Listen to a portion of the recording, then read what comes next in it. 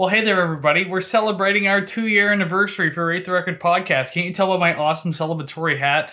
This thing is kind of stupid, but regardless, in all seriousness, aside from how serious my hat is, thank you so much to everyone who's been hanging out with us for the last 2 years, who has shown us support and who likes what we do and everything like that. I know we're just a couple of bumbling fools when it comes to this music review thing, but we have fun with it, and we're glad you do too. So thank you very much for taking the time to check it out. 2 years has been great. We're going to keep going. We're going to keep having fun with it. We can only hope that the community keeps growing bigger and bigger. So once again, thank you very much. Enjoy today's episode, and I think Savannah has something to say as well. Hey, it's Savannah from Rate the Record. We're just about to record our 2nd year anniversary video. I do want to thank you very much for sticking with us from the very beginning, or if you jumped in halfway, or if you don't even know who I am. Check out Rate the Record. Thank you so much for your support, and I hope to continue to annoy you with my shitty music takes. Thank you. The following thoughts and opinions we're going to discuss regarding this album are strictly of our own personal interests. We are not professional music reviewers. We encourage respectful discussion and friendly banter in each episode, but we do not condone and will not tolerate bullying or belligerence. You are welcome to take what we say regarding the albums we rate with a grain of salt.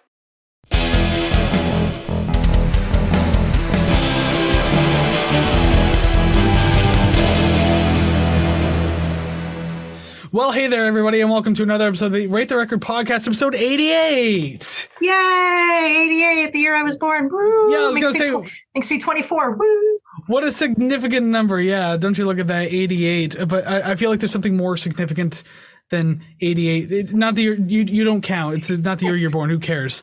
Let's see. Parallel number edition. It is 88. No, we've done that plenty of times. There's 2 8s. Oh, it's number 2. We're turning 2. Rate the Record podcast is 2 years old. Look at the Yay. 2. We both have 2s behind us. I was gonna put 2 2s, and then we're a 2-2, or start singing Taylor Swift's 22. But there was really no way out of that, so I figured I would just stick with the 1. The funniest part about you wearing a tutu is we never see you like below your torso. It'd be around the neck like a clown, like the clown I am is what it is. I mean, yeah, that would have worked. I mean, look at my goofy ass hat with the stupid balloons. I hate that I did this, but I'm gonna commit to the bit. Commit. Anyways, your teething terrible 2s host for the day are Chris and Savannah, and she has no idea how she got here. I don't think either of us do. It's 88 episodes later and we're still doing this. Somehow we show up with dumb shit on our heads and everything like that. But hey, you know what? Thank you very much for tuning in today. What a special day. Yes, we are in our week of the 2-year anniversary. So realistically, August 17th, 2021. Channel starts on YouTube. August 23rd, 2023, we upload our Meet the Host or intro style. That needs to be reduxed. If anything needs to be reduxed, it's that. And then August 30th, coming up in just a few days upon releasing this episode, that's when episode 1, Pearl Jam's 10, went up. So we are 2 years old. Thank you very much for joining us for our special anniversary. Yay, and I'd like to think we've gotten any better. I hope. We've gotten any better. Yay. Yeah. That's the joke. There's your joke. Think of that. I'm so dumb. That's hilarious. But yes, just make sure that if you like what you see and or hear today, especially what you see today, the very flat. Look at all the balloons and stuff we got going on. It's fantastic. Yeah. If you like what you see and or hear, make sure you do a bunch of things to show us your love and support, especially on this, our 2-year anniversary. Like, subscribe, rate, share, comment, follow. Any one of those 6 things, a combination of them, all of them, but at least bare minimum 1. Show us some love. It's free. It's quick to do. And we're super appreciative of everyone who does that. Because, I mean, we've made it this far. Subscribers, listeners, everyone has been increasing. So it's been super, super awesome. Thank you. So by the time we hit 3 year, we hope to have way more numbers than that too. So again, do one of those things. That all helps. And you can do all of that at ratetherecord.ca. Find all your streaming links over there. You can find all the social media links and follow us on social media too. Those numbers are very important. And then of course we have merch. You can request albums, and there is the Ko-fi.com/ratetherecord. Yes, we do have the RTR Club, $5 a month. If you do want to financially support us, early access to episodes, bonus content, which we're going to be recording bonus content today for Ko-fi as well, since it's a special occasion. Shout out, and we'll do your band's music as well over on Ko-fi. So yes, if you want any of that, if that sounds cool, $5 a month, Ko-fi.com/ratetherecord, all found at ratetherecord.ca. Hell yeah, you did a really good job today. I feel like you've prepped. Like, You know what's funny is like I like to think I'm getting better each week, but if the audio listeners can't hear the balloons banging off my head because I have balloons tied to my hat, it's extremely distracting. So like I have to like pinpoint my focus because I told you off camera, like the balloons hitting my headphones sound like two bass guitars tuning themselves in each ear. Like it is, but I have to commit to the bit. I have to keep it on. that is hilarious. I'm very glad that I didn't get any hats. I just jammed some glow sticks through the lobes of my ears and threw some Happy New Year glasses on. So very low effort. I mean, low effort over here too. Some streamers, some balloons. A big number 2. That was the most expensive thing I bought. It was like $6. Dang. I really went all out. I'm going to have to keep that for your 29th birthday. Yeah, and I should have kept the one too for my 21st birthday. Damn. The one that I used last year for the podcast. But anyways, if you've been here before, especially if you were here for the first anniversary, you know that we get a little goofy and weird with it. And so, hey, welcome back, regardless of how long you've been here. Glad that you're here to be a part of this all again. But if you're new here, wow, what an episode to jump in on. So this must look a little weird. We don't usually look like this, but it's just a special occasion. Anyways, welcome to the show. We hope you enjoy your stay. Have a lot of fun being part of the musical community that we're trying to build brick by brick, as I used to say before. But regardless, that means you don't know what we do here on the show. So each week, Savannah and I, we will take an album, choose an album, I should say, completely randomly. Doesn't really matter. No rhyme or reason. Just want to listen to one because XYZ reason. We take album requests plenty. We have one coming up next week, and we have like 3 more in the second half of season 5 so far. So we've got plenty coming up. It's all good. And anniversary albums. This is technically anniversary, but the album's not an anniversary. It's just an anniversary for us. Regardless, special occasion. Yeah, mind your business. Doesn't really matter. No. You don't have to mind your business because mind ours for the next hour or so. But regardless, we will choose an album, discuss it at length from front to back. We rank the songs and then we rate the record. I'm not even going to try because if it doesn't sync up properly, I seem the fool. So you know what? Like last week when we actually nailed it. Not today, Satan. You tried to fuck with me last week, but yet it came out perfect. I had to say rate the record like maybe half a sentence to a whole sentence before you even said it. So I'm glad that you keep it consistent every week, or else I'd have no idea what's going on. Yeah, as I said before, like I have some parts like static, you know, like I know, like I don't even have a script. It's just kind of like I know this part, so I'm going to get it up. But then things like this right now, I have nothing memorized. I don't even know what's happening anymore. Like, where am I? Where are we? Yeah, where are we? Who are you? I'm geriatric and I'm only like in my mid 30s. Alrighty then, but yes, today's episode 88. So every year it's been kind of a tradition now that we do a Pearl Jam album because our very first episode 1 was Pearl Jam's 10. Our first anniversary, I believe, was episode 47. We did Pearl Jam's Verses. So episode 88, our second anniversary, is only fitting that we're doing their 1994 album Vitalogy. Vitalogy. That's how you say it? Vitalogy? I kept saying Vitalogy. It's the V album that's not Verses. There you go. Yes. This one just says Pearl Jam on the front, I'm pretty sure. No, it just says Vitalogy. It looks like a storybook cover. Yeah. I make the thumbnails and stuff. I know exactly what these albums are. I definitely reviewed this. Certainly hope so. Did you? I wonder if this is outsource it. I was going to say, is this the episode that you outsourced to Fiverr? Or just like you do like an AI thing? I don't know. Oh, well, I'm sure one of these days GPT, I will. Do this entire album review for me.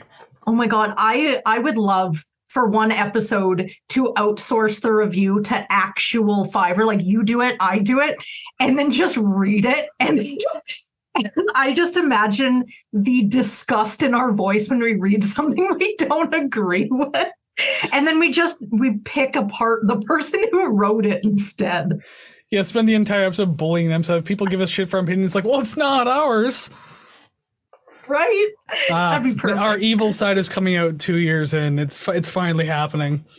Alrighty then, so I'll tell you a little bit about Pearl Jam and this album, but here's the thing, as we've done with multiple... By the way, Pearl Jam's the first band on this show to have now 3 appearances. Yeah. Too bad it wasn't for the 3rd anniversary, but whatever. It's their 3rd appearance. It doesn't really matter. But regardless, because of that, I've read their biography a couple times. The 2nd time was condensed. This one's even more condensed. I spent much more time talking about this album because apparently this album almost destroyed the band.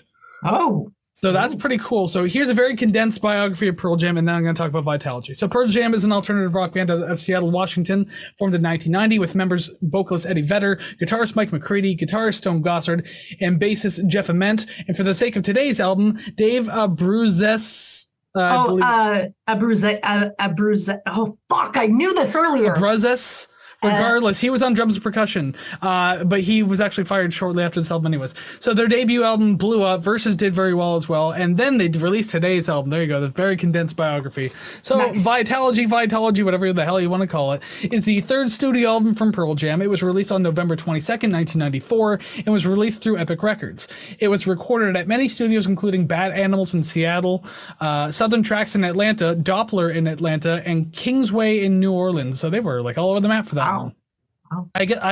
I believe they also wrote this one on tour, so that's probably why they had different studios like that. The album was produced by Pearl Jam and Brendan O'Brien, who has also worked with bands such as Kansas, the Black Crowes, which they did Shake Your Moneymaker, by the way. So we've heard that name come up before. What the hell else has he done? Temple of the Dog, which is another Vedder project, or most of Pearl Jam.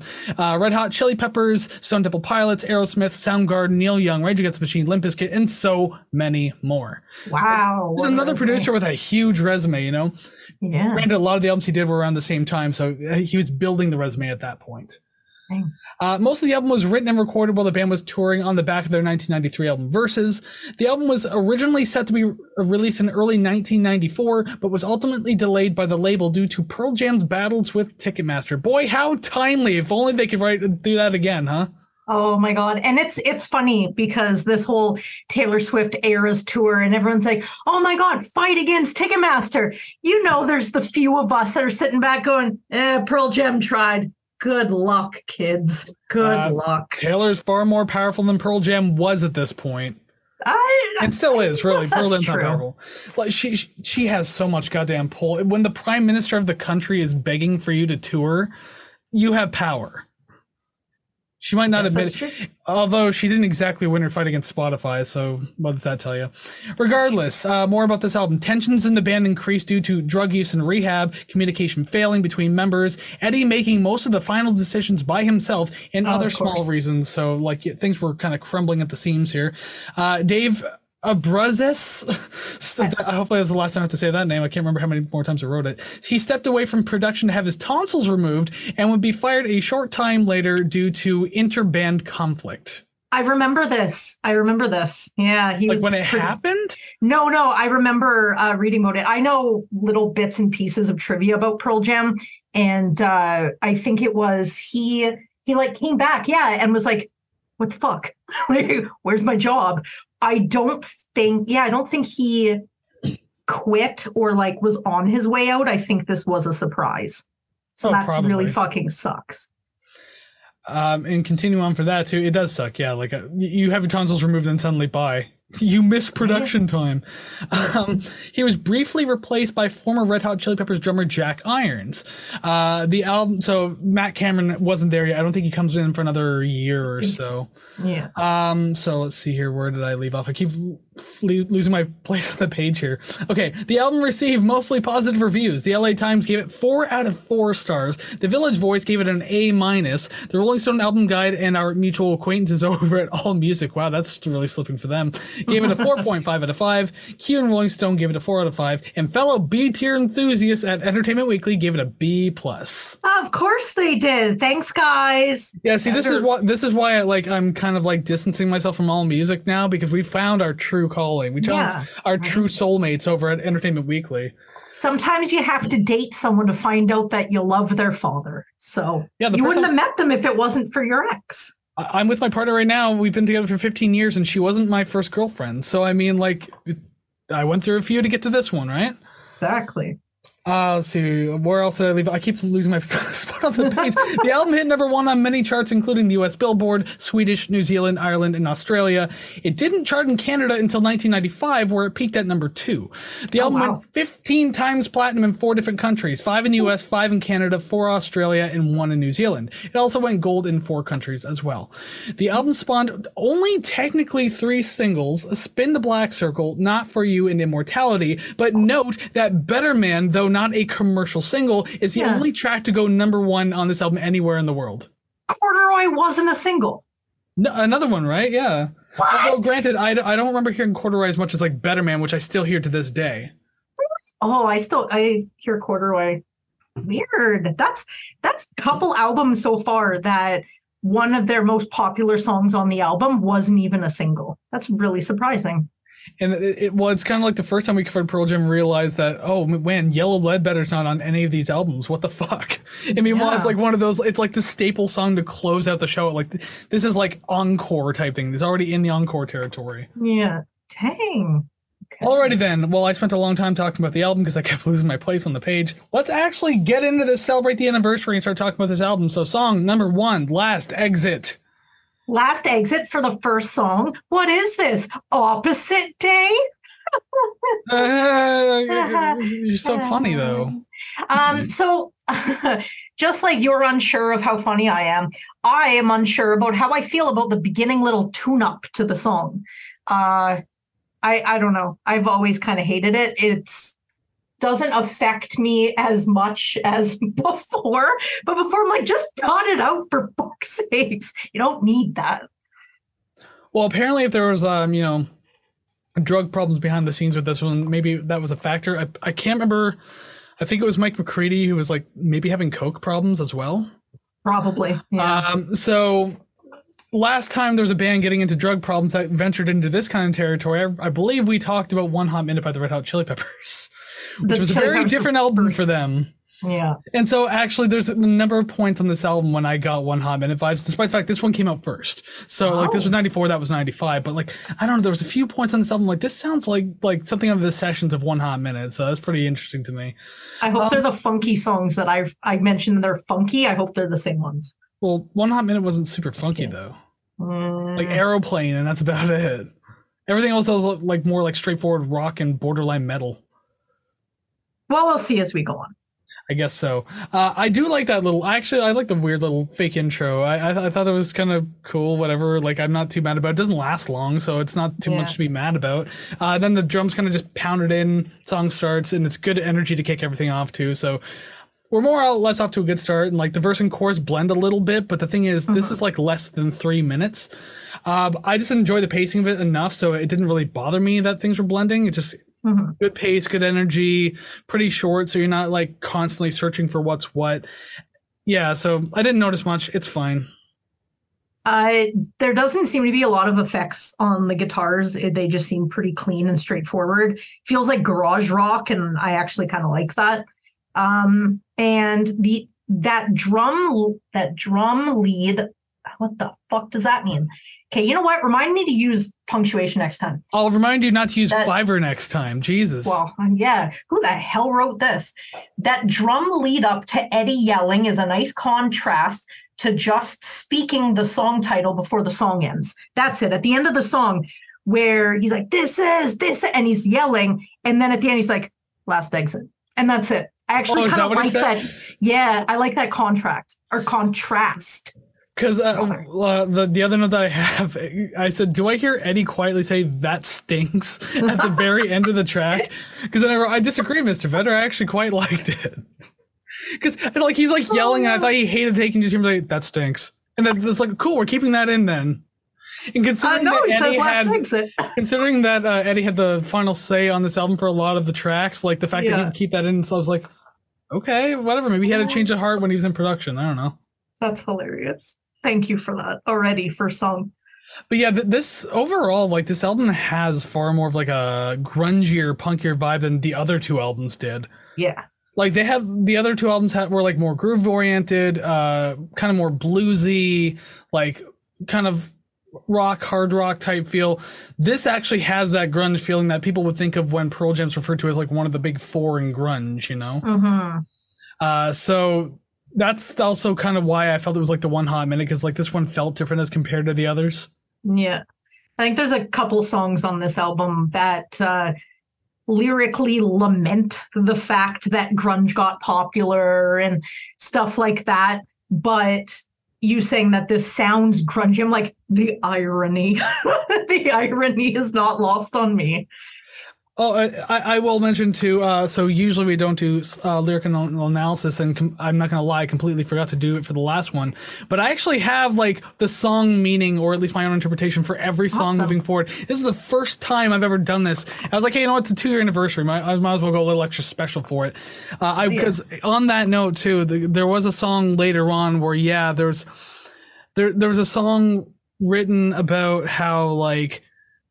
He resents the fame because a lot of it is based on the band's sound, and bands like Nirvana as well. Like they got famous on their sound, but like the deeper meaning behind the lyrics are usually ignored because like it's just we care about loud and heavy. That's all we want. Like so there is a song like that coming up later in the album. But yeah, I think that kind of thing is alluded to a couple times, like his struggles with the music industry. Yes. Yeah. So as I said, I forgot to do Last Exit. My apologies, but I'm pretty sure it's if you read through, you can probably get something out of that. But number 2, a song I've been waiting to do for the last 3 Pearl Jam albums now, Spin the Black Circle. I've always loved Spin the Black Circle. I know that it's about, you know, spinning records, listening to music, blah, blah, blah. I just like to imagine that it's a song about spinning this magical album that when you spin it at a certain speed, it turns into a vortex, and then you jump into it and you live with the mole people. See, I mean, that'd be pretty cool. I could dig that. At least stick your head in and peek in and be like, what do y'all look like down here? And then they're like, mole people, and then that's all they say. They're kind of like crab people from South Park. They're just like, mole people, mole people. Oh my God. Yep. The imagination is strong with this one. Well, it better be. I feel like I'm going to be having a few drinks tonight because we have a lot to record today other than just this episode. Yeah, loopy. Well, the mixtape's coming out tomorrow. That'll be on YouTube. And now also Kofi's going to get a bonus like chill podcast too. So there you go. We're recording a lot today. So a lot of alcohol. But yeah, it's funny because like as much as I've always loved Spin the Black Circle, again, I've never really took the time to analyze the lyrics. Didn't know it was about it, just spinning records. And yeah, it was like how Eddie Vedder thought that. Oh, I'm tearing up my hat now, like the tinsel in my hat. Eddie Vedder thought that like the youth of the day were kind of like neglecting LPs and like moving past that because like CDs were obviously huge at this point. Cassettes were still kind of a thing. Yeah. So I mean, this was just like his professing his love for this medium of music, and how fitting for our show, right? The record, right? And I usually show vinyls. I don't have Vitalogy, so I can't do that. I don't think I have a Pearl Jam vinyl. No, I don't. Me neither. I've owned 3 Pearl Jam CDs my entire life. I've owned 10 and Versus, and I was gifted their self-titled album back in like 2005 when it dropped. So there you go. Yeah. I don't have any. I don't think I've ever owned it. No, but I listened to Lightning Bolt from 2013 a lot. That was pretty good. Can't wait for 20 years until we get to that. Yeah, that's going to take a little while, huh? Right? Just speaking of you saying Eddie Vedder was all kind of like, oh, the youth these days, blah, blah, blah. Guy was 29 when this album came Fucking out. Kids. Right? And he had to have been like 27, 28 when it was being written. So like, man, shut up. Yeah, he wrote this on the Versus tour. So, I mean, there you go, right? Jeez Louise. But kind of going back to that idea, too, that it was like good punk energy and everything like that. And that's what you kind of feel like that. You get that a lot in this one. Very loud, very noisy, very fun, like it feels like just a bunch of downstrokes on the guitar, just like old punk music used to do. So it's very good. The aggression on this track always gets me hyped. I love it. It's also a very short track, too, 2 minutes and 47 seconds. So you're not dragging too long. All good. I love it. And like, as I did write this note here, although I mentioned before, things feel far grungier than the previous albums, and that can be said for a lot of tracks moving forward. Like you still have like the quieter, balladier, calm down kind of stuff, but there's still like a lot of aggression on this album. I definitely agree. I did mention it was pretty punky as well, and I really like the main riff chords. They sound like they make me feel weird in some sort of like inquisitive way. Like, you know, when something makes you uncomfortable, but not enough that you're going to like leave and not interact with it. You kind of leave and then you go, I'm really curious about that. And then you advance a little. That's kind of how I feel about listening to those chords. I hear it and I'm like put off and I'm like, let's see where this goes. And it goes somewhere good. I like it. I've always liked this song. Yeah, it's never needed to go too far from what it originally does too. The song doesn't go too crazy with like throwing in a completely different B or C section, you know? Like it's pretty straightforward. Again, things kind of blend. Actually, realistically, things blend pretty easily in this song, but again, you don't notice because the energy is fantastic and so just like it keeps you captivated the entire time. It's definitely a song you can run on a treadmill too. You just run. It's fantastic. I've seen them perform the song live while Eddie was wine drunk, so that was fun. And because they speed up their songs live, I can just imagine how fast this one was. See, I don't remember that because I saw them in 2005. So, I mean, at this point, that's 18 fucking years ago. Sick. Yeah. Ew. Not good, like tight sick. That's disgusting sick. I saw them in 2003, so I understand. God damn it. Oh, yeah, you're exactly 20 years ago. There you go. There's the in our 2-year anniversary right there. It's your 20, whatever the hell I'm going with that. Anyways, I guess we're just good to move on now. Song number 3, Not For You. If it's not for me, I'll just move on. That's fine. No, I like this song. I love how he like amps up his tone and emotion as the song's going on. It feels like he's yelling and berating me personally, and like, go ahead, because I know it's easy to say, well, I've always liked the song, but I like how aggressive and go fuck off this song is.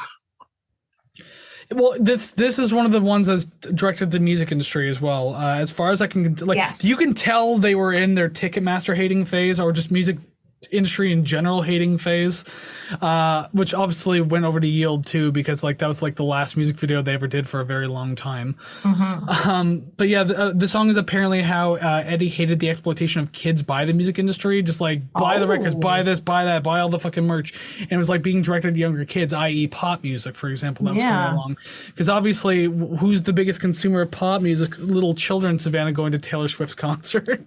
Hell yeah, as a 35-year-old one. Oh my God, I'll be 36 by the time I get to see her. That's next November. It's not even this November. Right?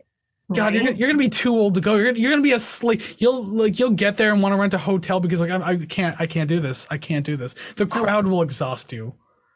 Hey, 1, we have seats I can sit down. 2, we are renting a hotel. Yes. Do you have 2 seats you can lay across them? I mean, no, I don't. No, I don't. No, that's funny. But yeah, so I especially with the modern fight against Ticketmaster we hinted at earlier, I kind of hope that he maybe in his later discography, I'm not sure, but maybe he did a part 2 to this, because we could really use a part 2 right about now. Right. Yeah. Actually, sorry, I was going to say, I think the only band or artist that's come close in recent years to fighting Ticketmaster and actually kind of succeeding was Robert Smith of The Cure. Oh, really? The Cure was on tour and the tickets were fucking outrageous. Smith finds out and he tells Ticketmaster, he's like, I'm going to cancel my entire tour if you don't do something, like reimburse these people right now, or I'm going to cancel everything.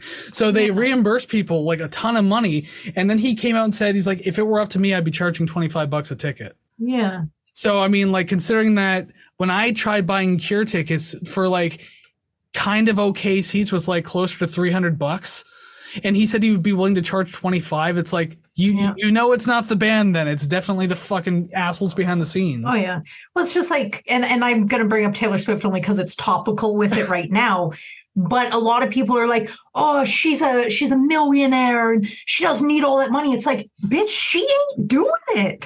Like, she's on her plane flying to the next place while people are hammering on laptops getting her stuff done. Oh, she was really down to earth. She would just ride a pickup truck to the next stage. She wouldn't take a private plane.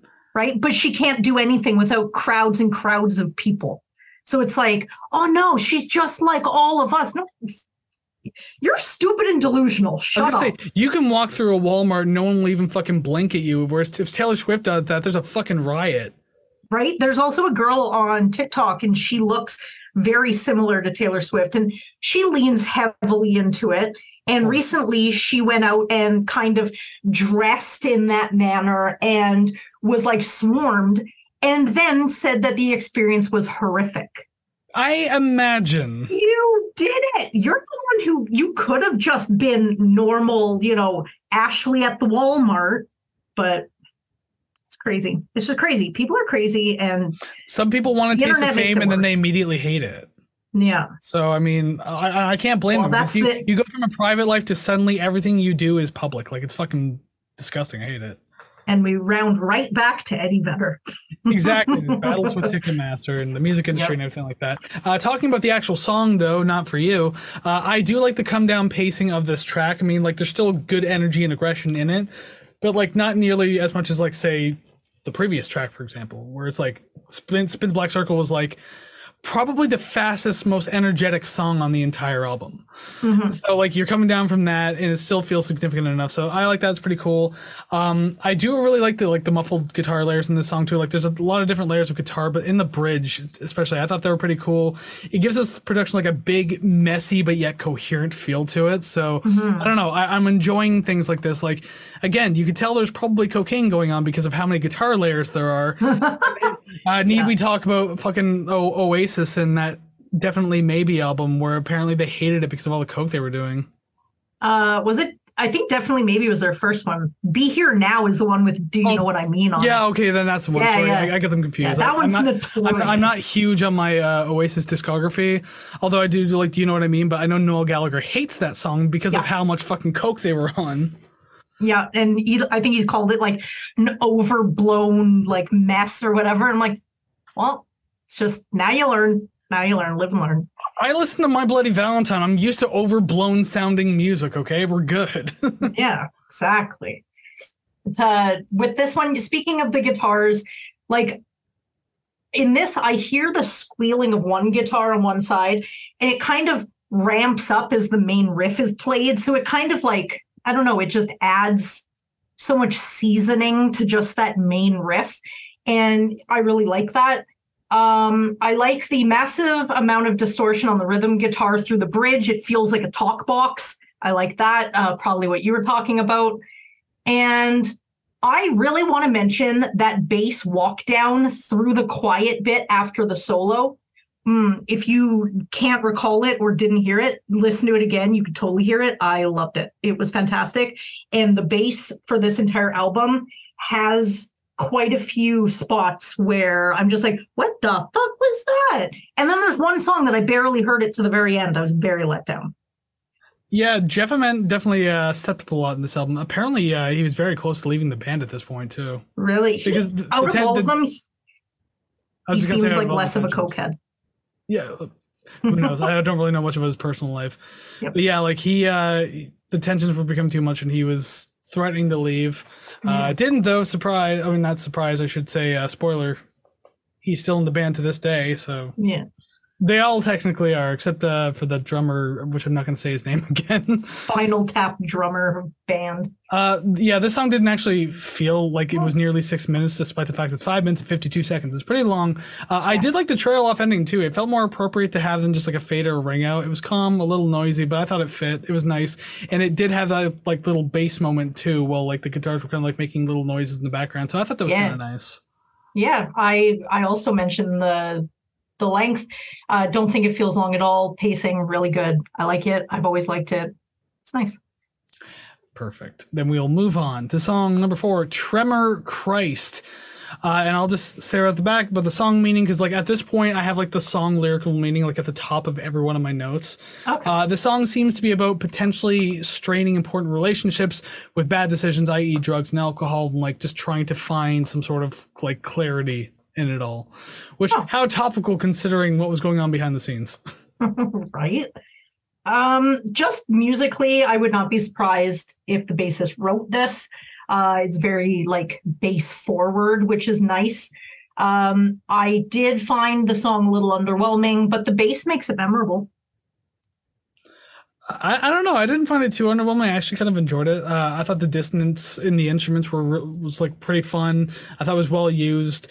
Then the bass and drums kind of kick in. Great stuff. So it really kind of pushes the song forward. I hate moving my head too much. These fucking balloons are just flying.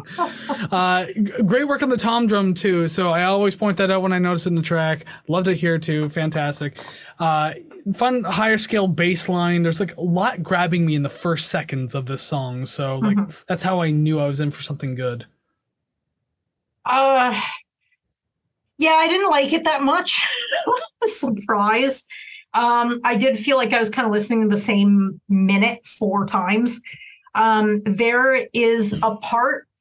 There is a part or two where you can just barely hear another Eddie vocal track like in the background, but it sounds like he's down the hall and around the corner. It is so quiet. It's like he's running down the hall going, no, no, no, no, I'm here, I'm here, I'm here, I'm here to record. He's just like, wandering around the studio aimlessly away from the mic. Right? Because it's got his vocals forward, like where they should be, and then him far in the back. But aside from that, it was okay.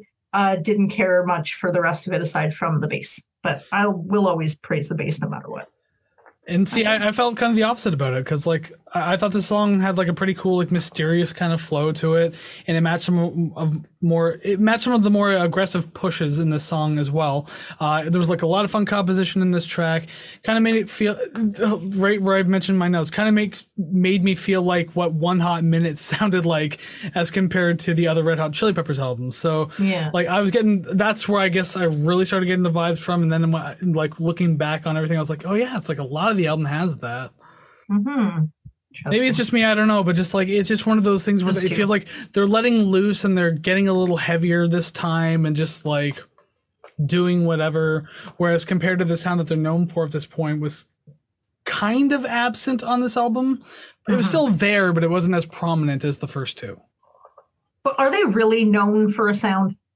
Well, I mean, if you listen to like Alive and Even Flow, like I guess as I said, those are like more groove-oriented, bluesy rock tracks, stadium songs. Yes, whereas nothing on this album would really scream stadium to me. Like I've heard a stadium of people sing, well, not stadium, it was like a coliseum of people sing Better Man, which is on this album. But I mean that I wouldn't consider that like stadium or arena rock, you know, like that's just not what this is. Like more like local club holds 1,000 people and you're just like sweaty, heavy, loud, energetic music, you know?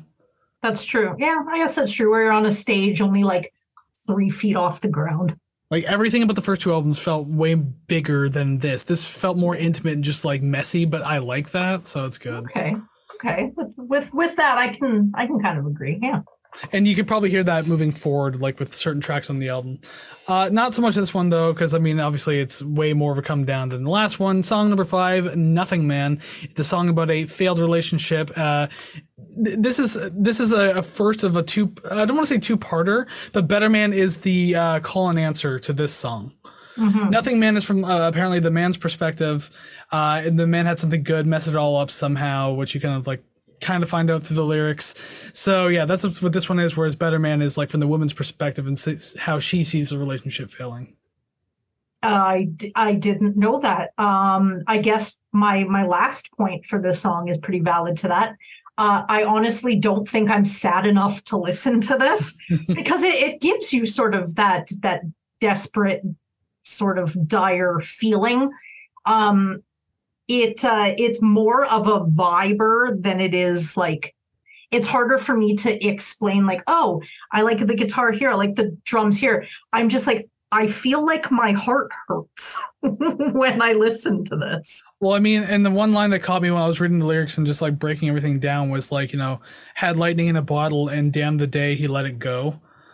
Which means like, you know, he found something special and he fucked it up. Like, and, I mean, a lot of the lyrics kind of speak on that too. And then again, you hear the perspective in "Better Man" where it's like the woman's like, she's watching this guy fall apart. She can't do anything, but she's lying to herself saying, I love this guy regardless, even though she doesn't. She just like stuck. Can't find a better man. Yeah. There you go. Like that's the story right there. But about this one though, yeah, this was another good point for come down. This one's a much bigger come down than the last one I said was. Like, this is like way more ballady. It's a much needed breather since there's like quite a bit of energy up to this point and there's still more energy to come. Very somber and soft tone to this track. The clean guitars have a really nice touch of like reverb to them. And that really helps fill out the sound space a lot more. So I definitely appreciate that. And yeah, the bass, again, talking nicely about that, gives the track a very nice warm tone, so it feels a lot more inviting.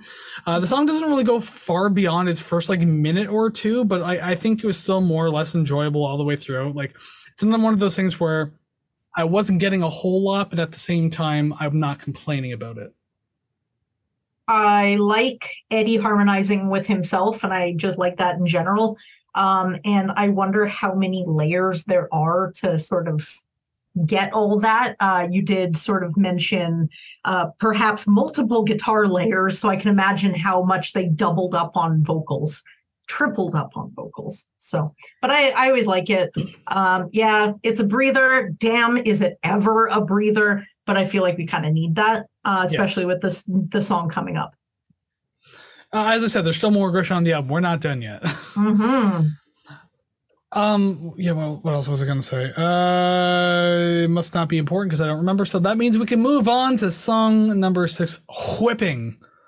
So I don't have much for this one because it is only a 2.5-minute song.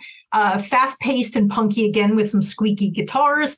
Again with the dancing bass. He could have just stayed with quarter root notes to stick with the punkiness, but no. This is a walkabout for sure. And oh my God, there's a part in the second verse that the bass drum gets some doubles in there. Ooh, that was a pleasure to hear. Ooh, and that was it. Like a good double kick. Yeah, because it wasn't in the first verse. But then when they kind of change it up a little bit in the second verse, I always noticed, I'm like, nice, keeping the interest. Okay. So that was really pleasurable. You know, it's realizing what this song is about and realizing I'm wearing a hat like this that makes me feel like a piece of shit. Very real world topic for the conversation on this one. It's pretty heavy. It has to do with the murder of Dr. David Gunn in 1993. He was a physician who specialized in obstetrics and gynecology and specialized in abortion services. He was murdered by an anti-abortion extremist, Michael Frederick Griffin, who claimed to be acting on behalf of God. So that's what this song is about. Very heavy stuff. And again, this is kind of why I'm glad I despite wearing this hat, I'm glad I listened to the lyrical content. Right. Because I mean, like, I know Eddie is known for writing about like social issues. I mean, they're a very political, like left-leaning band. Like, and if you follow them on Instagram, you know that in half a heartbeat. Like, it's not hard to see. So seeing something like this doesn't surprise me. It's still a very dark subject matter, though. But onto the music itself, though. Big pickup. It doesn't even really tease us, just throws us right into the music. So that's pretty cool. I do like that. The first chorus is much quieter than what I would have expected, but like it still fits to hear it in that sense because they do pick it up a little later on. I love the building feeling it has with like the high riding bass and the constant kick drum kind of marching going on, like do and all that kind of stuff. So that's pretty cool. Mm-hmm. Yeah, this song, cool stuff all around. Good short track. Not too much more to say about it. Aggressive, fun, but dark. I feel like you're raining on my parade with all these dark songs, and I hope this isn't an Elliott Smith thing where I'm like, oh, this sounds so great, and you're like, it's about this tragic event, and I go, well, it's still a bop. It still sounds like when I told that story that like he had like got into a fight with someone, wandered away, like cut himself, come back to his studio and playing piano while he's bleeding out on it. Like, yeah, great Elliott Smith fun time stories, right? Fun times. Well, the good news is Eddie Vedder didn't come back to the studio with flash wrists, so no one did as far as I'm concerned, so we're okay. Just the subject matter's a little dark, that's all. Thank God. And I mean, not every song is as dark, so it's fine. Don't worry about it. Yeah, although some of them are still kind of like Eddie being pissed off at things. Surprised, Eddie Vedder's pissed off at things. Surprised. Right? Yeah, you get a lot of that here. Okay, so song number 7, we'll move along now to Pry 2, which is like an interlude. It's like only a minute long. Yeah. It's like a little jam session interlude with like repetitive lyrics going on. So, God, he's spelling out privacy, and he's like, privacy is priceless to me is essentially what he's saying. Oh, yeah. There's not really, I mean, that's pretty straightforward message, so there's not much to talk about. But apparently people think you can hear backwards messages in this song. And apparently the phrase you hear is Pete Townshend, how he saved my life, or Pete Townshend, sorry, from The Who, the guitarist of The Who. And I mean, like, that makes me feel weird because I know Eddie Vedder really likes The Who, like, and they did a cover of like Love Reign Over Me and like live, and it sounded pretty cool. But to say that this guy who was originally nearly charged with possession of child pornography, you're telling me this guy saved your life? I didn't know that. Okay, ew. Okay, very quick story time. I'll make this super quick then. So Pete Townsend, back in 2003, he was charged. I don't know. Wait, sorry, he didn't have possession. So what? I had to read this, and this fucking blew my mind. Like, I've known about this for a while, but not the details. So in 2003, he was caught accessing a site with quote unquote child abuse images on it, and he used his credit card to access the website. So his actual real credit card, his name, but he said he was doing research for a book he was writing, and he wanted to show how the bank was complicit in this kind of stuff. Mm-hmm. Then why wouldn't you go to the cops and do it with them rather than on your own, you fucking nut? I don't even have this written down. It's just I'm kind of speaking like out of my own head right now. So they eventually, because they just believed him, he's famous, I guess, they gave him a warning and let him go. So no charges, no jail time, no nothing. But yeah, my idea is first off, this book has never seen the light of day. Where's the book, Pete? Where's the book, Pete? Yeah. Second off, like if you want to write about this kind of stuff, like if you're doing like a true crime or documentary style, like kind of writing, nothing's stopping you. Go ahead. Like this can be important stuff. But yes, contact the FBI, the RCMP, whatever your major like police forces in your country. Find the appropriate people to talk to, speak to them about it, because they actually have statistics on how much money is being spent in that black market. So, and like the fact that money can be exchanged and then you even go through banks, you don't need to use your own fucking credit card on a cheese pizza site just to try to prove a point. Like, you don't need to do guerrilla journalism when it comes to this kind of shit, okay? I mean, but the charges were dropped. I'm not going to accuse him of anything, and I don't want to get in trouble for talking about it, so I'll leave it right there and let people make up their own minds. I knew Roger Daltrey was the better one. Meanwhile, it was Pete who wrote all the music anyway. I know nothing about the Who. Their music annoys me. He wrote all the lyrics, too. Really? Yeah. Okay. I fucking hate Tommy. Tommy's the worst thing ever. There's one, it might be Pinball Wizard, the only song by them I like, maybe. I like Elton John's cover of it, and that's about it. Oh, yeah? A lot of them are just annoying, I find, so that's just me. I don't mind some of their songs. But anyways, that's The Who. Eddie Vedder's Heroes. He obviously, like, listen, I like a lot of classic rock music, and I can very easily acknowledge a lot of the musicians I like have done some very sketchy things with some very young people in the past. Yep. So it's one of those things where, yeah, you're just going to have to separate the art from the artist. So I get it. I understand. Yeah. I just wanted to make that little bit because I've heard that story a long time ago, and every time I hear it, it just frustrates me. And there's no backwards message in this song, you dummies.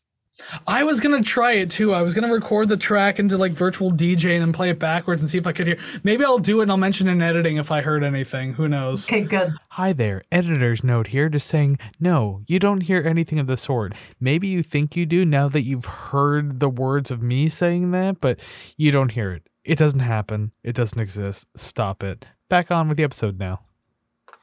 I will actually try it because apparently people also heard like "please save me" or "please help me" or something like that. So yeah, but some people heard Yanni and some people heard Laurel. So I mean, it's just the way it goes, you know. Yeah, I guess right? So. Never forget, never forget.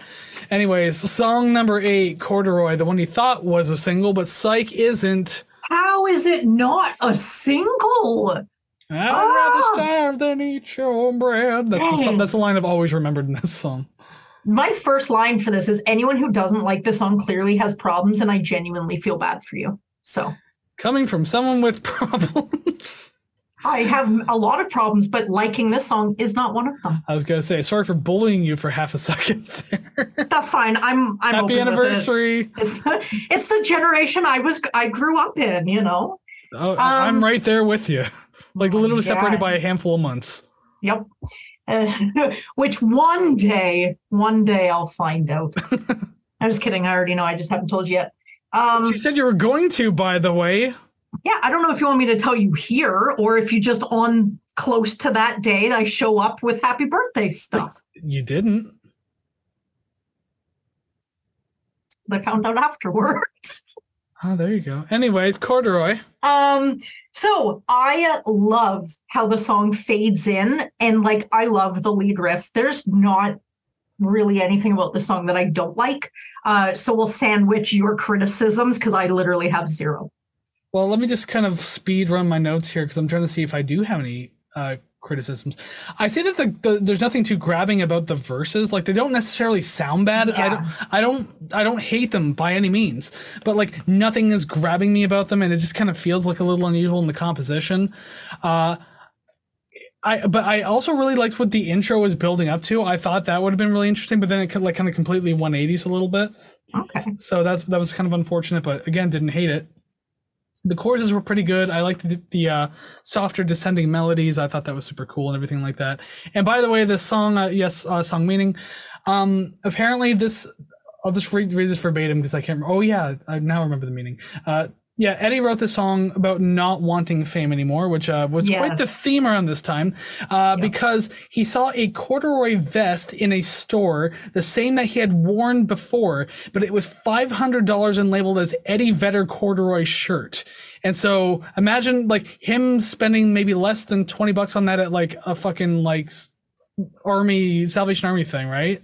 Yeah. And meanwhile, they're selling for $500. But also I'm thinking like, Eddie, what store are you shopping in where you're looking at $500 shirts? Right. Just curious, because I don't think I've ever been in a store in my entire life, aside from like suit shops, that have sold $500 shirts. So it could have been one of those like California thrift stores where you go in these more, I don't know, affluent areas, and it's like they have all their clothes to shop. And then they have a mannequin with that jacket on in like glass casing and a velvet rope around it. But I would still be curious to know like what store it was. And by the way, I'm just kind of like trying to kill time because I'm looking at the inflation rate for $500 back in 1993 in American dollars, by the way. If purchased the item for $500 in 1993. Well, I'm going to keep going with my Wait, I got the number. You found it. Excellent.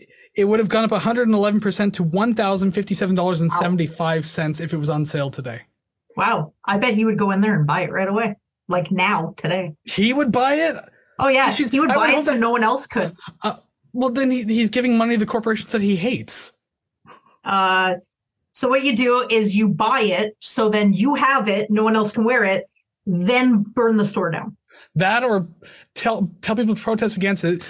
Do a partnership with a clothing company where you make it and sell it for far cheaper, like far fucking cheaper. Or even if it's a little pricier, most of that money goes to charity. Boom. To make the more expensive one completely worthless. Yes, exactly. All right. That's the best way you can protest against it. Sneaky. Anyways, corduroy. Yes. Okay. Do you also have a hard time remembering how to spell corduroy?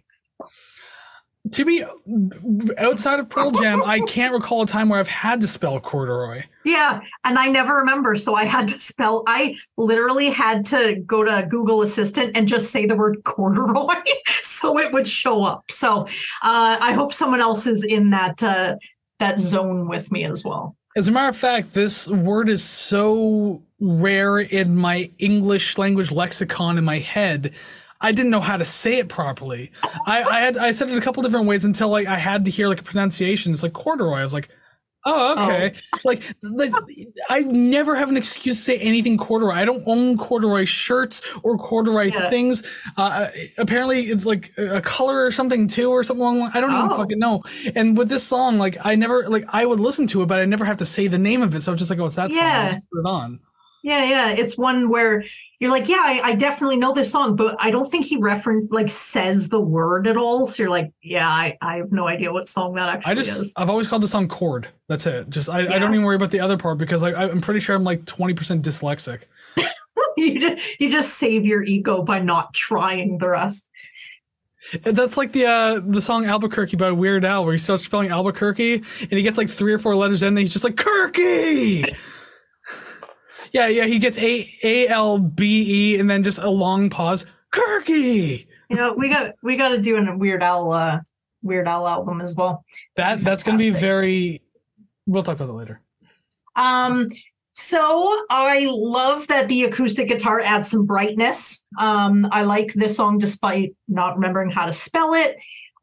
This song sounds so tight. It sounds compared to the songs that we have heard so far, and I don't know if it is sort of that punky, grungy, dirty sort of vibe, this one seems like brand new, shiny, and clean. It's very tight. It doesn't seem like it really strays far from being destined for radio. And even the bridge going into the solo, super tasty. The only other note I have to say is like I did feel like this one stretched on just a bit. The last quarter at least had a decent change up, so like I enjoyed it all the way through at the very least. But still, this one still felt like it stretched just a bit. And it's not even one of the longer songs in the album. Technically, it's only like just a little over 4.5 minutes. Right. Okay, we'll move on to song number, quote unquote, song number 9, Bugs. Okay, and so obviously this one's a very fucking weird, out of left field, why did they do this kind of track? So again, glad I looked at the meaning behind it. And I think I understand the message behind it, though it didn't much affect the score. Apparently this song is about how the media has always been all over the band and they just kind of started nicknaming them Bugs. And so I think this is them just being super ballsy and making a very inaccessible, shitty track to like deter them in a way. So, I mean, mission accomplished. Points for the message too. Other than that, all I have is, what the hell is this? I guess if this is a song directed at the media to make an ultra strange sounding track, it'll deter them. That's fine. Other than that, what is this? Because it's this accordion playing the same 2 bars over and over. It's pretty nauseating. So, points for the message. No points for anything else. Okay, I have 3 points. 1, not even a little part of me wants to hear this. 2, should have been a hidden track at the end. 3, I'm sure it's an analogy for invasive fans. Close enough. But I'm actually good with never hearing this again. Done. Well, I can't imagine there's a point where I don't think there's any Pearl Jam fan who wants to come back to this track. The only way you would do it is if you're actually making a commentary on it, right? And like you're discussing it and trying to point out something. But you wouldn't just be like even if you had this album, you just had it on. Like if you have it on vinyl, then maybe you'll just let it slide because you don't feel like going over and skipping the needle. Right. But if you're on like Spotify, you are skipping this track. Yep. So, I mean, again, I'll just say again, points for the message, points for the idea behind it, nothing else. No points for Gryffindor. Move on. No points for fucking the Harry Potter. I feel like I'm the only one who doesn't care about Harry Potter. No, I definitely don't as well. And I find Harry Potter. But you made the reference. Well, yeah, because no points for blank is from it's from the internet, Chris. Come on. How old are you? Fuck, what are you, 10? No, I'm way too fucking old for the internet. I just learned what flossing. No, it's a lie. I've known what that is, and I hate it. Anyways, on to more relevant thing, like song number 10, Satan's Bed. The chorus to this song, I didn't like it. Sounds like it belongs to a different song. A different song? Yes. Like a different song on this album, or like? No, just a different song. It does. I don't know. It's weird. I didn't like it very much. It didn't seem like it meshed. You know, when you see a couple, like 2 people, and you're like, how did they get together? That's this song with its chorus. This song definitely gave me the idea, like this sounded similar to some of the other tracks we've already heard, but to like a lesser extent. I wasn't huge on this one either. Part of this feels like something out of their later catalog, but except for maybe the lyrics, I guess, which, by the way, I'll get into that, I guess. The lyrics, this song feels like it. I'm going to read what I wrote verbatim because, like, sometimes it's my own interpretation. Sometimes it's like something I read. The song, it feels like it's about trying to avoid a sleazier lifestyle and wanting to find something real.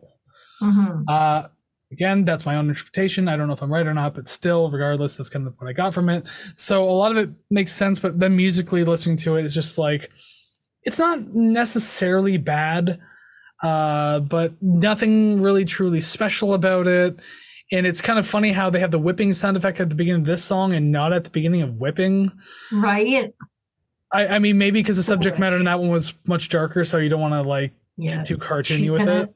Yeah, I get that. But still, it's just, I found it kind of weird. It's like you could have added like chains dragging on the ground instead of whipping, because then you're gonna call back to the previous song that has nothing to do with. So it's like, I don't know, kind of weird. There's no connecting themes here. I do agree with that.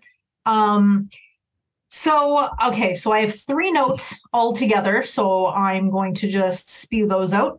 There is a line later in the song that says he won't suck Satan's dick. Hell yeah, brother. Good to know he won't suck Satan's dick. So he's homophobic, is what you're saying. Google Docs demands Satan to be spelled with a capital S, so I am sorry, Mr. Satan, for the disrespect. I was going to say that it's a name. Satan is a name. I thought it was Lucifer, and then it's like, Satan, where it's like Savannah is a woman. I wouldn't capitalize woman.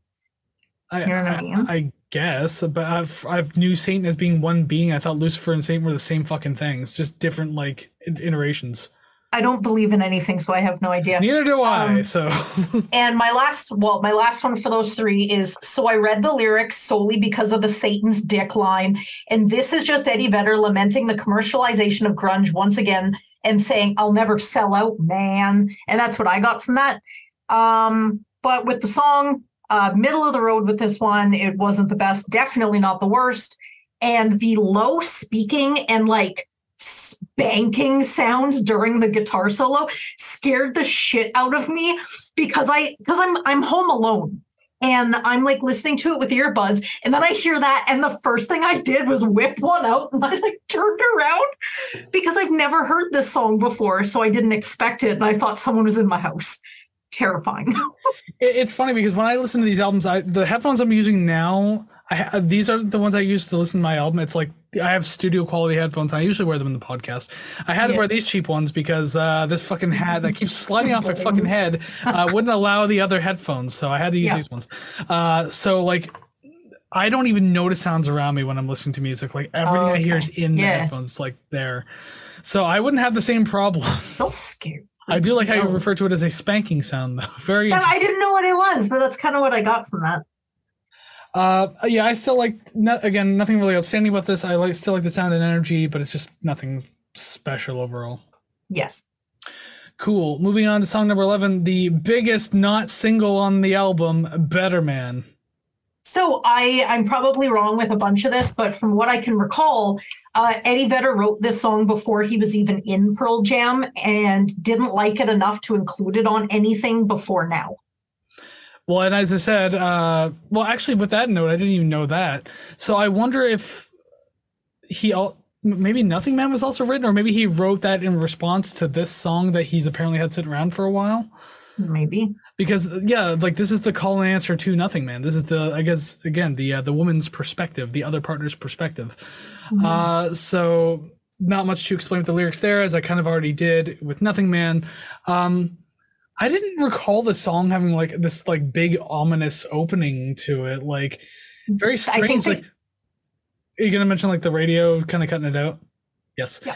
Because I guess you wouldn't really need that section on the radio, right? You just want to get right into that, the actual riff of the song, where it's everything else is kind of this weird, kind of creepy, ominous buildup, this black smoke and fog, and but then just dissipates into this sunlit bedroom of this woman laying in bed, looking sad and everything like that. Just what was with the black smoke and fog? Why was that there?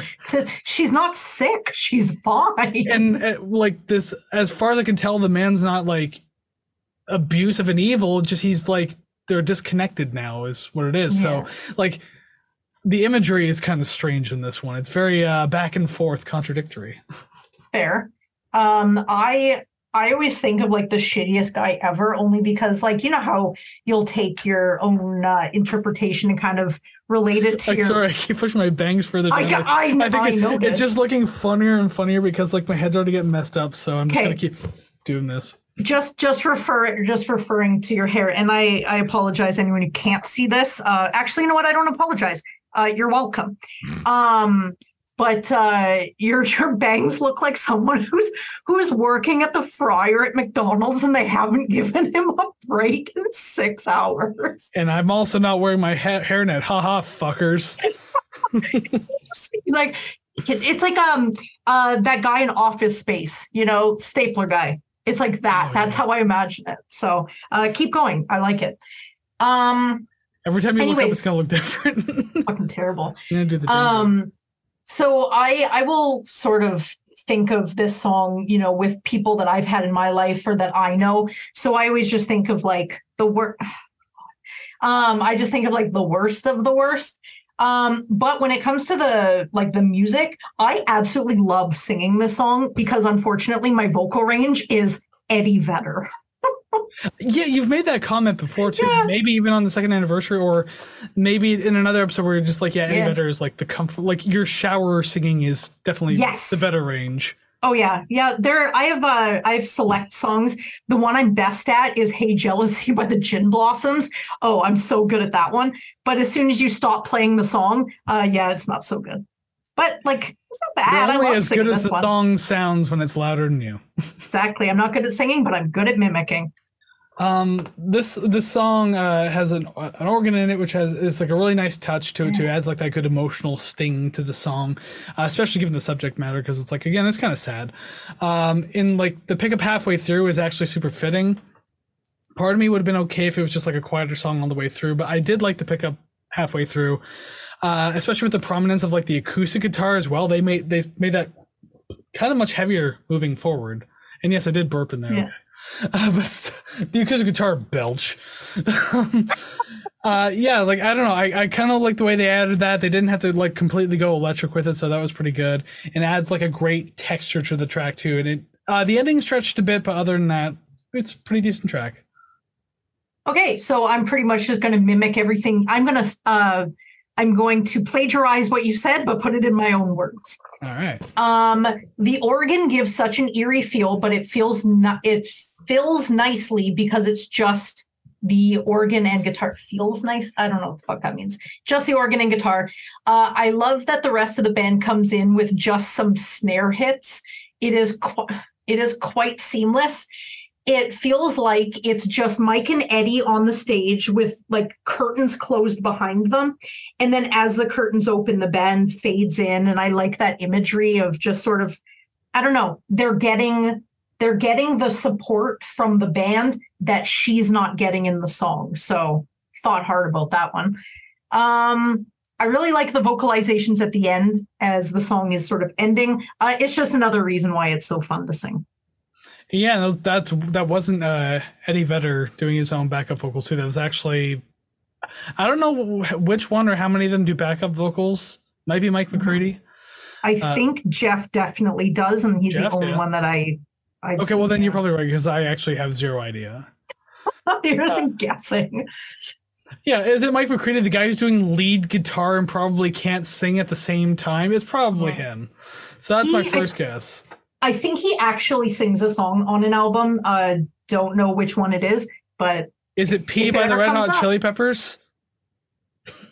Maybe. It's not. I just having to call back to that one. Okay, I guess we will move straight along now if we are indeed ready to. So song number 12, Aya Devanita, Aya Devanita.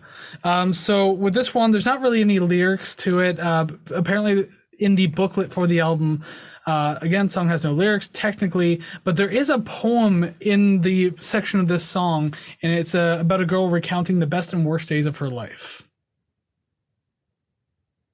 Okay. Just thought I'd throw that in. You wouldn't be able to get that by listening to the song. Yeah, not at all. But I'm just trying to make the connection. So that's why the song's probably not it's not about that. Maybe they just wanted to throw that in there. Mm-hmm. I don't know, but I thought I'd throw that in there as a quick little trivia note. So nobody was around filtering their ideas, were they? Well, I mean, Brendan O'Brien, who's worked with a bunch of other people, so maybe he just thought it was a good idea. They had studio time to fill. It sounds like some sort of religious chant. And it's starting to feel like there's like some fluff songs in this whole album. It kind of feels like I'm listening to like a collector's version of demos. With something like this, yeah, because it's a weird like interlude track, right? Right. There's no comfortable place for this fucking hat on my head because of the headphones. Like I can't do anything. Take the damn hat off. No, I'm committed to the bit. I'll take the glasses off. You already technically did. Didn't you start the podcast with them off? No. I had them on. I've had them on the whole time. I poked out the lenses because I couldn't see jack shit, but now it's not that bad. But also, you did say off camera, it's like, oh, I'll probably take these off. I'm like, well, you can go right ahead, but I'm all for this. Yeah. Well, as long as you have that on, I'm gonna keep these on. Solidarity, you know. Maybe this will just fall to the back of my neck, and I won't even have to deal with it anymore. I don't know. I hope it pulls your headphones off, and I hope that part where the cord meets chokes you slightly. Looks like I have just enough to alarm you. Looks like I have a fucking failing hairpiece going on here. I'm not bald, not yet. Leave me alone. This song clearly doesn't need much review if this is what we're talking about. Well, I had one, maybe two notes about it, and they're pretty quick too. So like this started out to me as more of like a 70s psych rock jam than I would have possibly ever anticipated on this kind of album. That's fucking annoying me. And I gotta say, as someone with a classic rock show, Sundays from 2 to 4 on Indie 101.5, wink, I'd be quite familiar with that kind of whole concept, you know? So it's all good. I went the other direction and say I could hear this music backing a Motown-inspired song. Motown? Yeah, it seemed a little bit more, I don't want to say funky, but it was just, I don't know, didn't give me psychedelic. It gave me more not smooth. Heavy psychedelic, but just like in that era of things like early to mid 70s. And it's like kind of got the psychedelic touches, but it's not quite there. You know, it's kind of like, never mind, I don't have a fucking example. I didn't think of anything. I wonder if psychedelic Motown is a genre. There's a fucking genre for anything and everything you can think of. Microwave beep music. There's probably like fartcore. There's probably like, you know, brutal orgasm death music. I don't know. Like there's a bunch of weird shit out there. It's psychedelic soul music. Oh, there you go. That makes sense. Dude, I know what the rest of my night's gonna include. Sweet. But yeah, just a small little psych gem in this one. I enjoyed it for being under 3 minutes. It was a fun experimental little piece to throw in as compared to the other interludes. So, hey, not bad.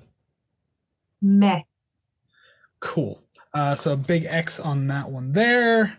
Yeah. Actually, you know what? I'm actually going to put a little... Where did I put it? Fucking X them all. Maybe spoiler, but it's a hell of a lot higher up than I thought it was. Jeez, then again, it wasn't that great, so I shouldn't be that surprised. Yeah. I'll just leave that one empty for now. Song number 13. Yes, 13. Immortality. And although this song, it's funny to me, feels like it specifically kicks us in the dick. Our collective podcast dick. Because apparently it has to do with, you know, making compromises to feed your success. Like, you know, how, for example, like bands get really big on their sound, but then like the lyrics kind of go unnoticed, which up till today, like lyrical analysis has been bare minimum. So, yeah. Oh man, this was an attack song to us like fucking 27 years before we started a podcast. Yeah, but honestly, if we were always doing lyrical analyses, I feel like we would never, ever, ever do that artist justice because all we're going to do is talk about what the meaning is. Because as soon as we start to add our opinion, I feel like it kind of cheapens the meaning.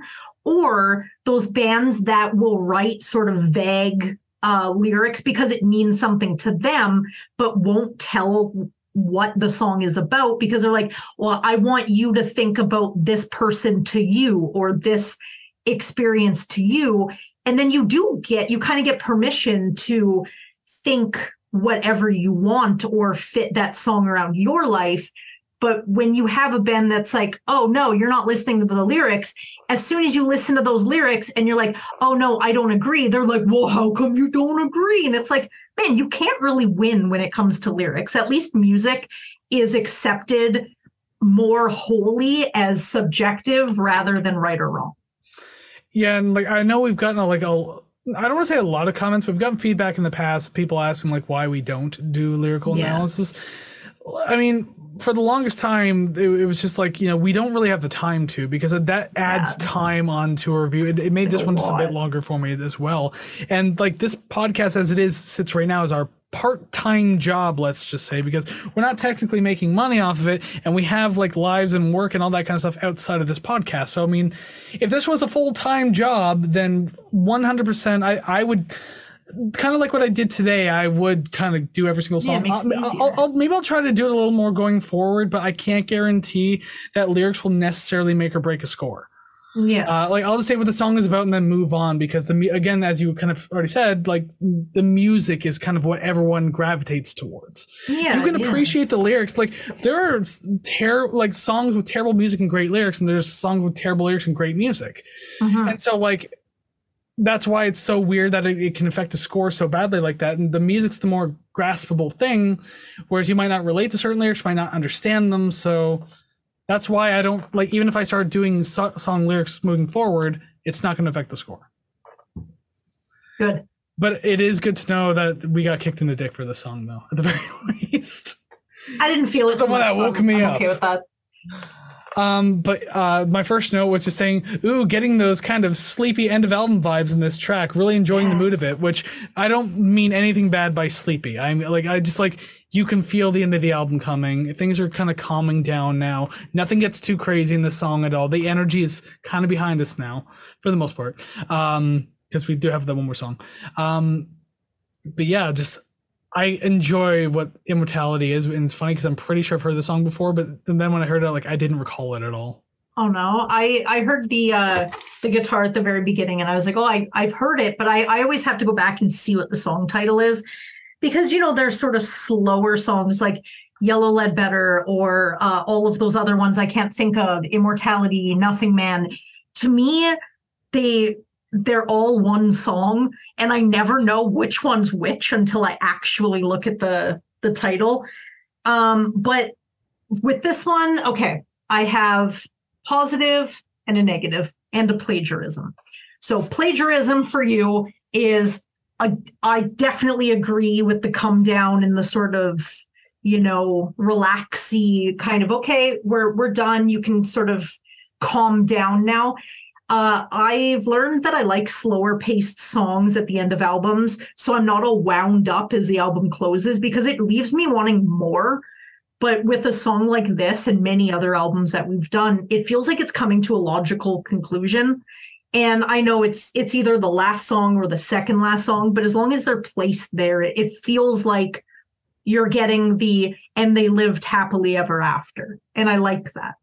I find that comforting. Chorus, too much crash cymbal, or it's just annoyingly loud. Not a fan of that. The solo, now I'm going to go real Canadian on everyone here. The solo feels like someone really giving her on an acoustic at a campfire. And I like it. It's fun. It's very fun. The solo is nice, because I also mentioned like the little solo licks between like the chorus and verse as well, because they're like these small little fills that kind of transition. I really like those too. I think there's great guitar work all over this track. I do really like it. Good clean tones that just really fit the overall atmosphere of the track, so that's always nice to have. And maybe things stretch out a bit long, but I don't mind it so much. It still sounds good, and plus like we're coming to the end of the album, so you won't hear me complain about it too much. But the problem is, I think even with an end of the album kind of track, like this one felt fairly anticlimactic, because like it felt like it was going to end well, and towards the end it felt like it was building towards something that didn't even bother trying for. Like it just faded out as it was still kind of like doing these like building kind of plucking things. And it was, I don't know, that part kind of annoyed me, but it was still a good song though, I'll say that much. The end was okay, but it, again, I wrote down, it didn't give me anything at all. Same as you. I just wanted to get my point in. I like repeating what you say. I'm like woman-splaining your points. You're welcome. Do I have to mansplain to anyone what woman-splaining is? Yes. I just love jumping in and always like, because I know how much people hate mansplaining, and it's kind of a dumb concept anyways. So I always like, do I have to mansplain this simple concept to you? Like I just love that shit. Because if then you just watch the reaction on people's faces, and it's just like, yeah, see, that's why it works. Okay, then let's move on to the quote unquote last track of the album. This is gonna get weird. So, not just the title either. Like I'm talking like this whole fucking thing together with my weird ass hat.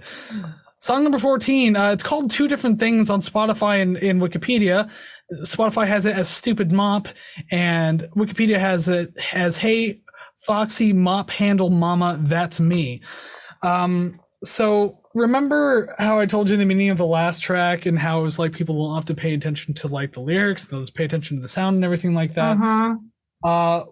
This has some pretty dark and morbid subject matter if you listen to the recordings that are happening. Because so Eddie Vedder recorded this news broadcast he heard when he was 17, and they were interviewing people in an institution, like institutionalized people who have been there for like years and years and years.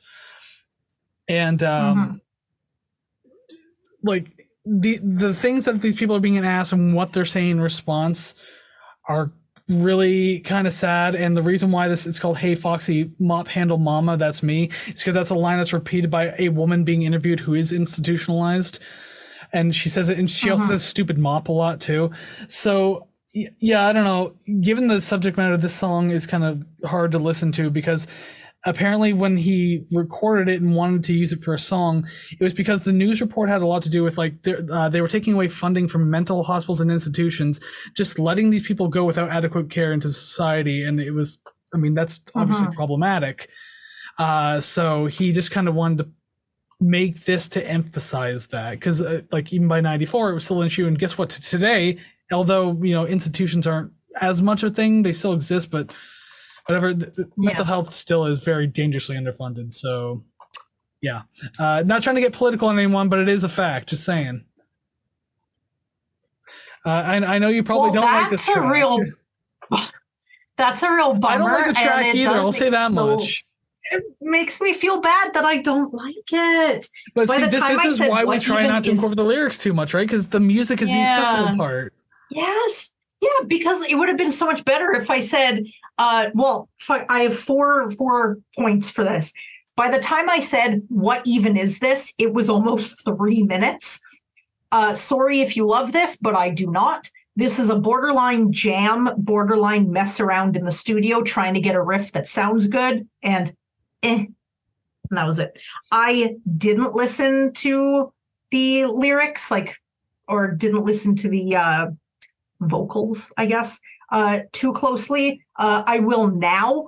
Go read. You don't have to listen again. Just go read them, because you'll understand immediately. Because like there's no deep meaning behind it. Like this is a question and answer period between a narrator and these patients. So like everything is straightforward, and none of it feels good to listen to at all. You do this later. Come on, we gotta finish this up.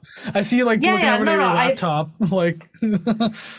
No, I'm on my laptop still. Well, I say whenever you go down to like your the bottom left of your screen there, I know you're like looking something up. Like I've learned your facial directions here. It's been a while, okay? But yeah, this is kind of like a noisy, kind of almost avant-garde kind of jam, but it's like much quieter in the background over top of all these like pre-recorded stuffs. Because again, Eddie recorded this when he was 17, just used it now, and they obviously looped a bunch of stuff too, because a lot of things, same things are repeated. The message is obviously far more important here. The music is just there, it's like backing up everything else. It's not really anything. The song as a whole is nothing spectacular. This is kind of like Pride 2 or the Aya Devaniad or whatever the hell it's called. Like these are not songs that you are likely to come back to. Like again, people commentating like us will come to these tracks and talk about them, but other than that, like you will not just like show the song off. This isn't on your fucking summer jams playlist. Like this probably isn't even on your your lonely nights playlist either, I can almost guarantee. Or you add the whole album to a playlist and you just take this song off. It's like I haven't done that before, but I do it all the time. Yep. Again, nothing spectacular. It's very unsettling overall, though, especially once you start understanding the lyrics. A bold choice to close the album on, I will say that much. I still feel Immortality is the proper closer, but like this is just one of those post-credit things where you realize things are still pretty fucked up. Immortality, it feels like a nice logical conclusion. Stupid mop. Well, psych. It's like I feel more anxious than I felt coming into this. Ugh.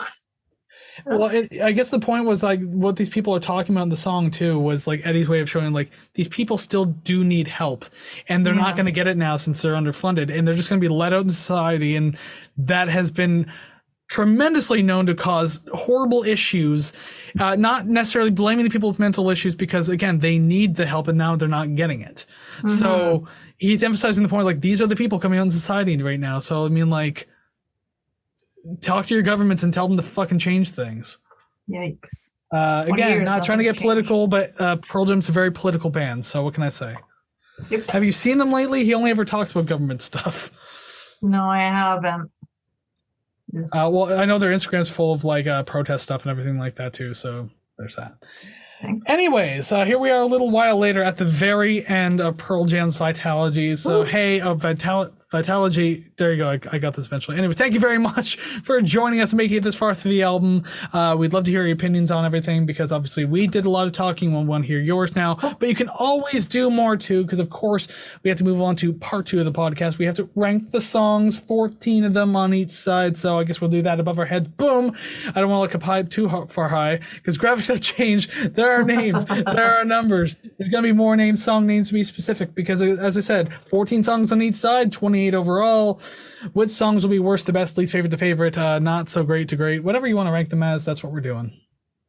I don't think we're going to have any matches this week. There is just this nagging. I just don't think so. Really? You think so? Yeah. I hope for at least one. There's 14 songs. Like I think you are much more forgiving. And I think maybe we'll get close, but I don't think we're going to get any. It's our anniversary. We have to. Well, if we do, good. I will totally eat my words. I will eat my hat. But your non-existent hat. Eat my hat, please. It's fucking annoying. Sure, I'll boil it. That's fine. But yeah, I don't think we're going to get any. I'm hoping for at least one. Obviously, I hope for that every week. But I'm not too confident in this one. Well, let's see how right and or wrong you are. God, imagine we had tons of matches for this one. Oh my God, that's fine. We've had 2 episodes in a row where we don't have any matches. We need to get back into the groove. This is the first time I will accept defeat of any kind. You've done it before, you'll do it again. Song number 14, Bugs. Okay, there's our match. All right, good. So there is a match. Eat my fucking hat. If there's 2, I will then tell you to eat my ass. Song number 13, Pry 2. 13, Stupid Mop. Stupid Mop. Song number 12, Stupid Mop. 12, Pry 2. Okay, we're starting off strong. With all these one-off, but one match at the very least. Number 11, Satan's Bed. I don't know how to say this. Davenita. Davenita? Yeah. Okay. Song number 10, Aya Davenita. Hey, wait, what was your 11 again? Oh, 11, sorry. Satan's Bed. Yeah. 10 is Satan's Bed, so this is exciting. Holy okay, shit. You know what? Maybe we're doing better. I know they're one-offs. Better, we're still not matching. But they're one-offs, which show that the ones that we like are all at the top, so there's more of a chance for those to match. Yeah, we'll see. I don't know. Number 9, Whipping. Tremor Christ. And I fucked it up, didn't I? Yeah, probably. Number 8, Nothing Man. Number 8, Nothing Man. Jesus. You got 2. I got to eat 2 hats. We're only going to get 2 matches for our 2-year anniversary. That's all. Nothing else matches from this point forward. Number 7, Immortality. Yeah. That's 2, but 1 more. That's really funny. All right, number 6, Corduroy. Number 6, Whipping. Whipping. You really got to get your disgusting throat noises in there. Number 5, Not For You. Number 5, Last Exit. And this is where it all falls apart. But we got 3 matches so far. That is pretty good. Number 4, Better Man. Number 4, Spin the Black Circle. Spin the Back Circle. Number 3, Last Exit. Number 3, Not For You. And yeah, we're done matching. We can't match anything else. Yeah, that's it. Not For You. Number 2, Tremor Christ. Number 2, Better Man. And number 1, Spin the Black Circle. Corduroy. I guess that makes sense. But you know what? 3 matches. I'll take it. Pretty good. You said none. I said we've got to do at least 1 because it's 14 tracks, and we got 3. You know what? I will take the L on not immediately thinking we were going to get Bugs as a match. Yeah, I mean, like, we both kind of talk shit on it. I mean, like, Yeah. with Pride 2, at least it seemed like there was a little more going on with it, kind of. Yeah. Kind of. Okay, so yeah, 3 matches. Happy anniversary to us. That's good. But now we got to see how close we can match the album rating. So let's just transition screens now and find out. Swish. Oh, hello there, album rating screen. We haven't seen you in, 7 days. Never mind, it hasn't been that long. So yes, the album rating screen, here it is. Everything in all of its glory. All the B tier albums in their B tier glory, their glory. Yeah. We refer to the B tier now as the glory hole. Oh my God. So then when they're in the C tier, is it the Corey hole or? The Corey Feldman hole. Ew. He doesn't deserve a lot of the shit he gets. No, probably not.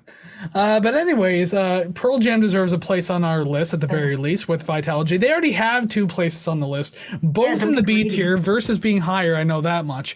So will Vitalogy go above that, below that? We'll go between them. Who knows? We're going to find out right now. So yeah, let's do this. You gave your score first. Okay, so I'm just going to rip the Band-Aid right off. The songs I really like, but the songs I could live without, I really could live without. And my score ended up being 69.86. And it hurt my feelings. But you know what? There's no going back. There's no score fixing happening here. I did not think you would have scored it that low, though. Holy Some of the ones that I didn't like, I just did not like. But the ones I really liked, it's middle of the road. But still, like, same with me. But even so, like, the ones I really liked, and the ones I didn't like, well, it kind of tanked the score a bit, but not enough to take it away from the B tier, because I have it at 75.35%. I'm just trying to make good content by trying to get things out of the B tier, but your incessant need for the B tier. I can't help it that I liked it just a bit more, and by a bit I mean I guess 6 points more. So that puts us at 72.60. We're in the B minus tier. 72.60 is just better than the Birthday Massacre, but not as good as Depeche Mode. So what you're saying though is this is the lowest rated Pearl Jam album we have on the list so far. I'm going to go ahead and say probably yes. Well, I know you say it because you know. No, I don't. You have the list in front of you. I don't have anything in front of me. Yeah, but you're really good at remembering episodes. Oh, not anymore. That is gone since season 4. that has been gone. Yeah, There's your brain's washed. I got Pearl balloons Jam 10. on my head. Okay, fuck. Pearl Jam 10, 74.10. Pearl Jam versus 76.24. Yeah, so this is definitely the lower of them. And it's, what's funny is, like, I feel like, well, obviously, surprise, each year we're going to keep doing Pearl Jam albums for the anniversary for as long as we go. So I'm trying to think of how low they're going to go as we keep continuing. There's going to be some that aren't bad, but I can imagine after a while there's going to be some that just might actually hit C tier. I can't wait until we get to Lightning Bolt and it's going to be a complete reverse. I'm going to be like, yeah, it was 85. And you're like, what are you, fucking nuts? And then you just put it down in the C tier. Oh, yeah. Well, you know how bands are really popular, and then as they go on their albums, you're like, well, it's a Pearl Jam album, that's for sure. I'm sure that we'll get some of those. That's kind of how I feel about the self-titled album, which is coming up in 4 more years or so. Yeah. My God, will we even be around for that point? Who knows? Will the world be around for that point? There's your dark, not optimistic, pessimistic point of the day. Because I can say that because we're at the end of the podcast, not the end of the world, though. So, hey, thank you very much for joining us for our 2-year anniversary of the Rate the Record podcast, episode 88. Third time for Pearl Jam. Third Pearl Jam's a charm, just like my name says in the video chat there. Yeah. So, yeah, once again, thank you very much for checking out this episode. And thank you very much if you've been checking out the last 2 years of our content or any amount of it at all. If you were watching today's episode and you listened to the album and you have opinions about it, let us know down in the comments below, wherever you're listening, be it in the audio sector or the video sector, doesn't really matter. There's comment sections everywhere. Also, let us know on our social medias at Rock on Record, Rate the Record podcast. Yes, sorry, I mentioned my radio show earlier. Now that's just in my head. Oops, wink. Definitely don't check that out.